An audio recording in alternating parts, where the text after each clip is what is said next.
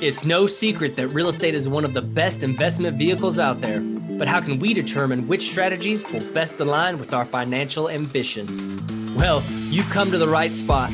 Whether you're an active real estate entrepreneur, a passive investor, or looking to get into real estate investing, our goal is to provide investors with the insights and strategies for building our portfolios, all while protecting our capital. I'm Daniel Nichols, and this is the Too Smart Assets Real Estate Investing Podcast.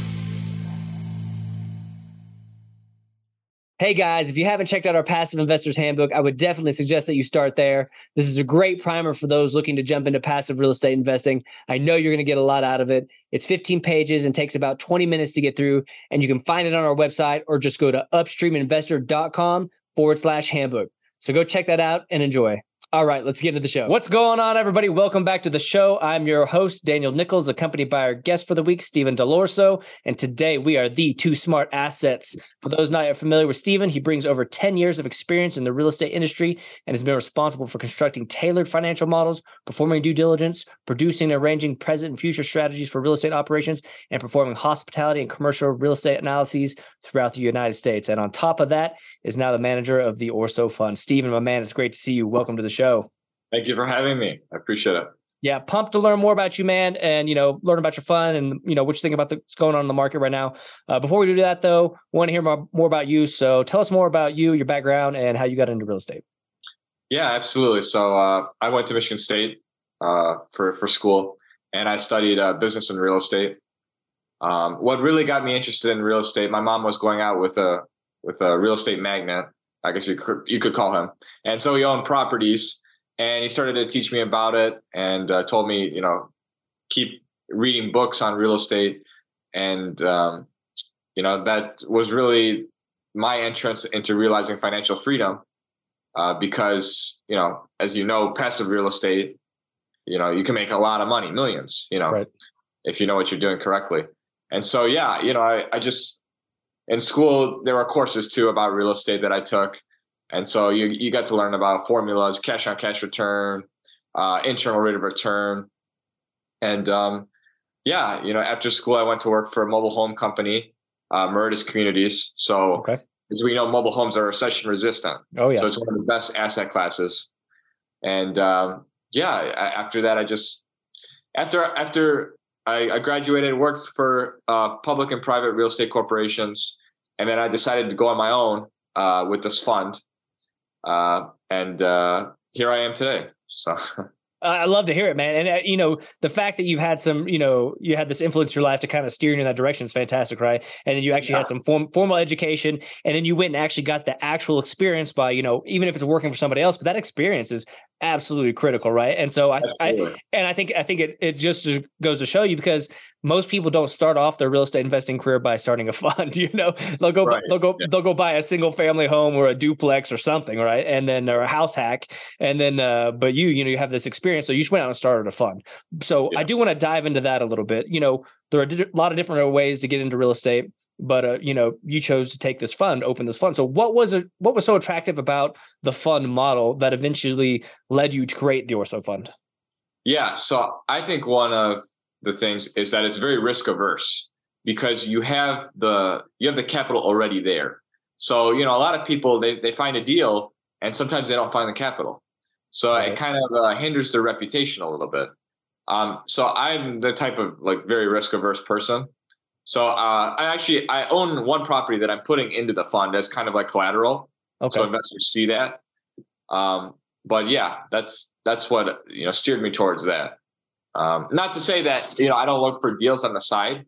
I do, and right now I'm working with somebody in Michigan actually, and me and him are kind of going back and forth, evaluating deals.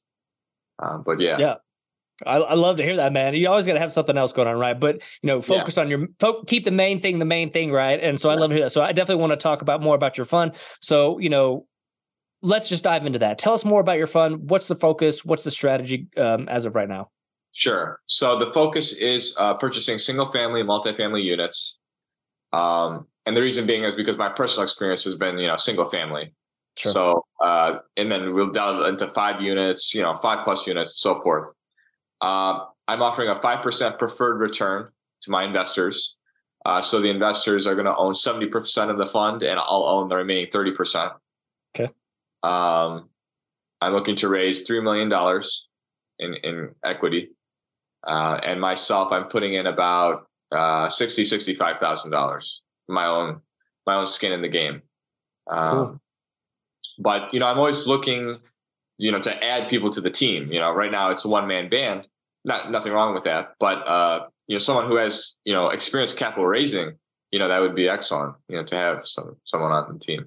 Yeah, you got it's great, and I actually think there's a lot of benefits to being a one man band, right? Staying lean and mean, right? Yeah. There's a lot of reasons to stay lean and mean, but you're absolutely right. Bringing a strategic partner on can really advance whatever business it is, right? It doesn't have to be real estate investing; could be anything, right? So, absolutely love to hear that. So, you mentioned single family, small multifamily. What is the strategy with those properties? I mean, are these a lot? Is there a value add component? Are they long term holds? You guys flipping any of these, or is there different strategies, or is it just kind of an overall arching strategy? Right. The single family, I'd like it to be a long-term hold. Okay. And the multifamily, kind of like a value add proposition, is kind of what I would be looking at. Okay. As you can make a lot of money with value adds. But you can also, if you buy a Class A multifamily property, you know what you're getting. You know what I mean? So nothing wrong with that. But my strategy right now, yes, is value add. Okay. Yeah, I love that. Right. I mean, there's definitely, if you can get in right, buy right, and actually manage it and all that stuff, value add, obviously there's a lot of room there. As you know, things have been a little bit turbulent recently. Effects of rising interest rates have been felt across basically all sectors of real estate, really, for the most part. Right. I mean, obviously there's some exceptions there, but with that in mind, how are you guys financing your properties? What's the plan there in terms of locking down debt for the fund and taking down these properties? So yeah, I was looking at the single family, and one thing that we can do is we can do like subject to, or we can assume loans. You know what I mean? So we wouldn't have to worry about the current interest rate right now. We'd worry about the interest rate that, the person had when they bought the house. In terms of multifamily, I think there's still opportunities there too. And I think you can do assumptions, right? For multifamily. I don't see why not. Yeah. I think it just depends on the terms, right, and the property and owner and all that stuff. So, but you know what? Interest rates are going to come down here within the next year. So, I wouldn't be too concerned about that. There's always money. There's always money to be made in real estate if you buy it at the right price. You know what I mean? So, whether it be off market, whether it be on market, whether it be through a broker, I still see, opportunities out there. So with that in mind, man, I'm not sure exactly which market you're in, but in terms of whatever market you are in, what action are you seeing in terms of property valuations? With single family, small multifamily, are you seeing property prices fall, or have they kind of held steady where they've been for a while now? I would say steady, but they're going to fall in the next 6 months. Yeah. Okay. And the market I look at, I'm looking at the Michigan market because I have familiarity with the market and I'm from here already. So it just makes things a little bit easier. But that's, I see interest rates falling within the next 6 months. So let me ask you about that. And obviously, none of us have a crystal ball, right? Because it's just one of those things. But you thinking interest rates are going to fall. What is your opinion on that? Why do you think they're going to fall? I think everybody has their own opinion, right? But and I'm kind of sympathetic, kind of your view. But I'd love to hear you explain it a little bit more in detail. Yeah, I mean, well, what comes up must come down, right? Sure. So we've had very high values for real estate for some time now. And textbook definition, we're in a recession, right? 2 consecutive declines in GDP. Sure. That technically, but that's why I feel that the values will come down, interest rates will come down, and there will be more opportunity, more buying opportunity, just because. Just looking at the time frame, of how long we've had these high interest rates, high gas prices, high inflation, that's what it makes sense to me. Sure. Yeah, that makes a lot of sense. And, I do a lot of passive investing myself, right? And I talk to a lot of other passive investors, and it's kind of split, right? I see a lot of people I see some people who are kind of sitting on the sidelines. They got their dry powder.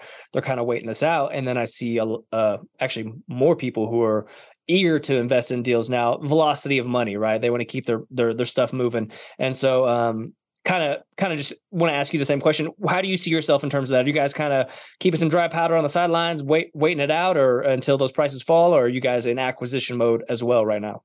Right. So, I'm always looking at deals, but you're right. I always believe that there should be cash on the side, 3 to 6 months worth of operating expenses. So, you always want to have cash reserves on the side, because when it does go down, you're going to have a big opportunity to take that cash and buy, undervalued properties. So, yeah. That's my opinion on it. Obviously, I think having dry powder is a great thing at all times, right? Yeah. I mean, just having some available, because who knows what's going to happen, right? But so when let's say the ball drops, right, and prices come down, rates come down, and there's a big buying opportunity. Are you guys just going to stick to your Michigan markets, or are you guys going to start looking other places as well? Just because this is being my first fund, I just want to stick to Michigan. But I have looked at like the Ohio, Indiana, Illinois market, the Midwest. So it is a consideration. Yes. Okay, cool.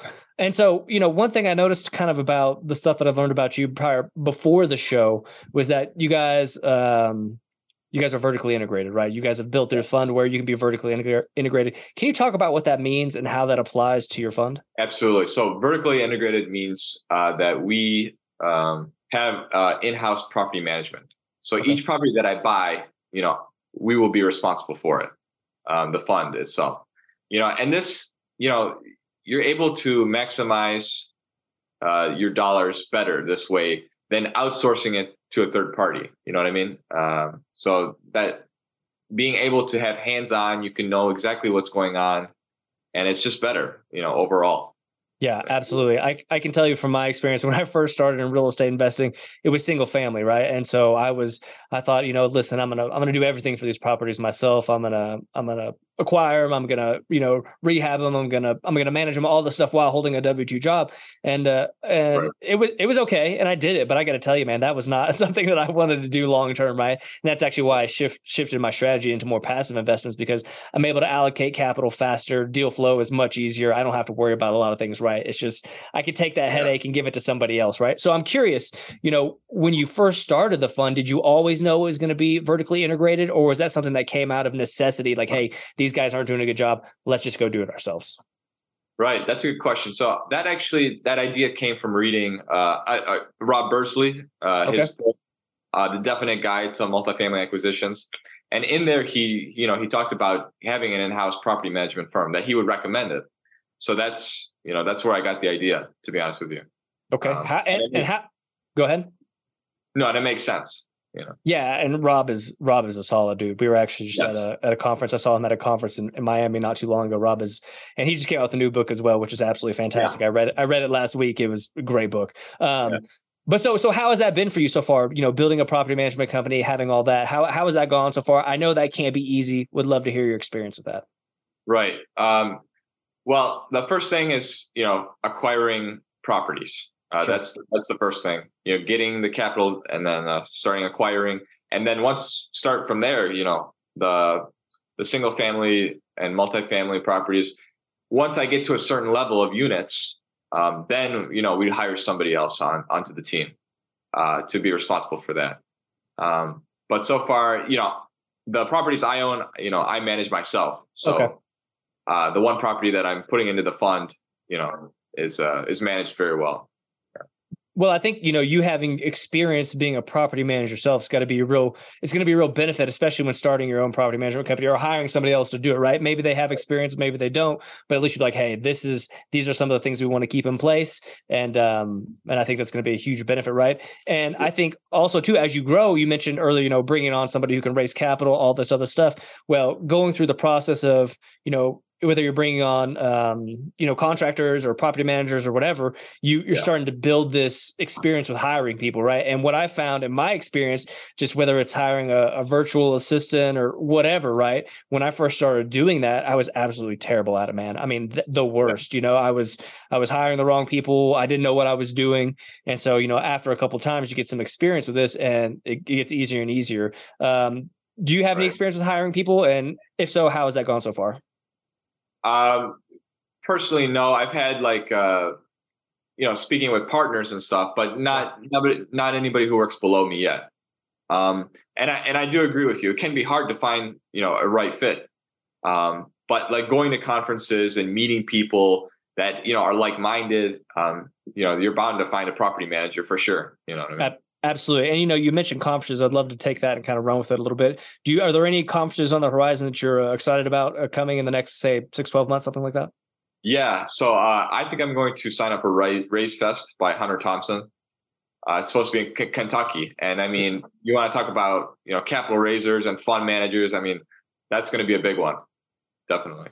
Yeah, I would highly suggest going to that. I'm actually a part of Raise Masters, and we were just in Miami. Okay. Yeah, we were just in Miami for his event for the Raise Masters members, and I got to tell you, you're going to get a lot out of that if you go to that event in Louisville. There's going to be a lot there, man. I know it's going to be a big event, man. So if you're into that, man, I highly suggest you check it out. If any of our listeners are into that, go check it out. Louisville, Kentucky. I think when is that, next month? Is that right?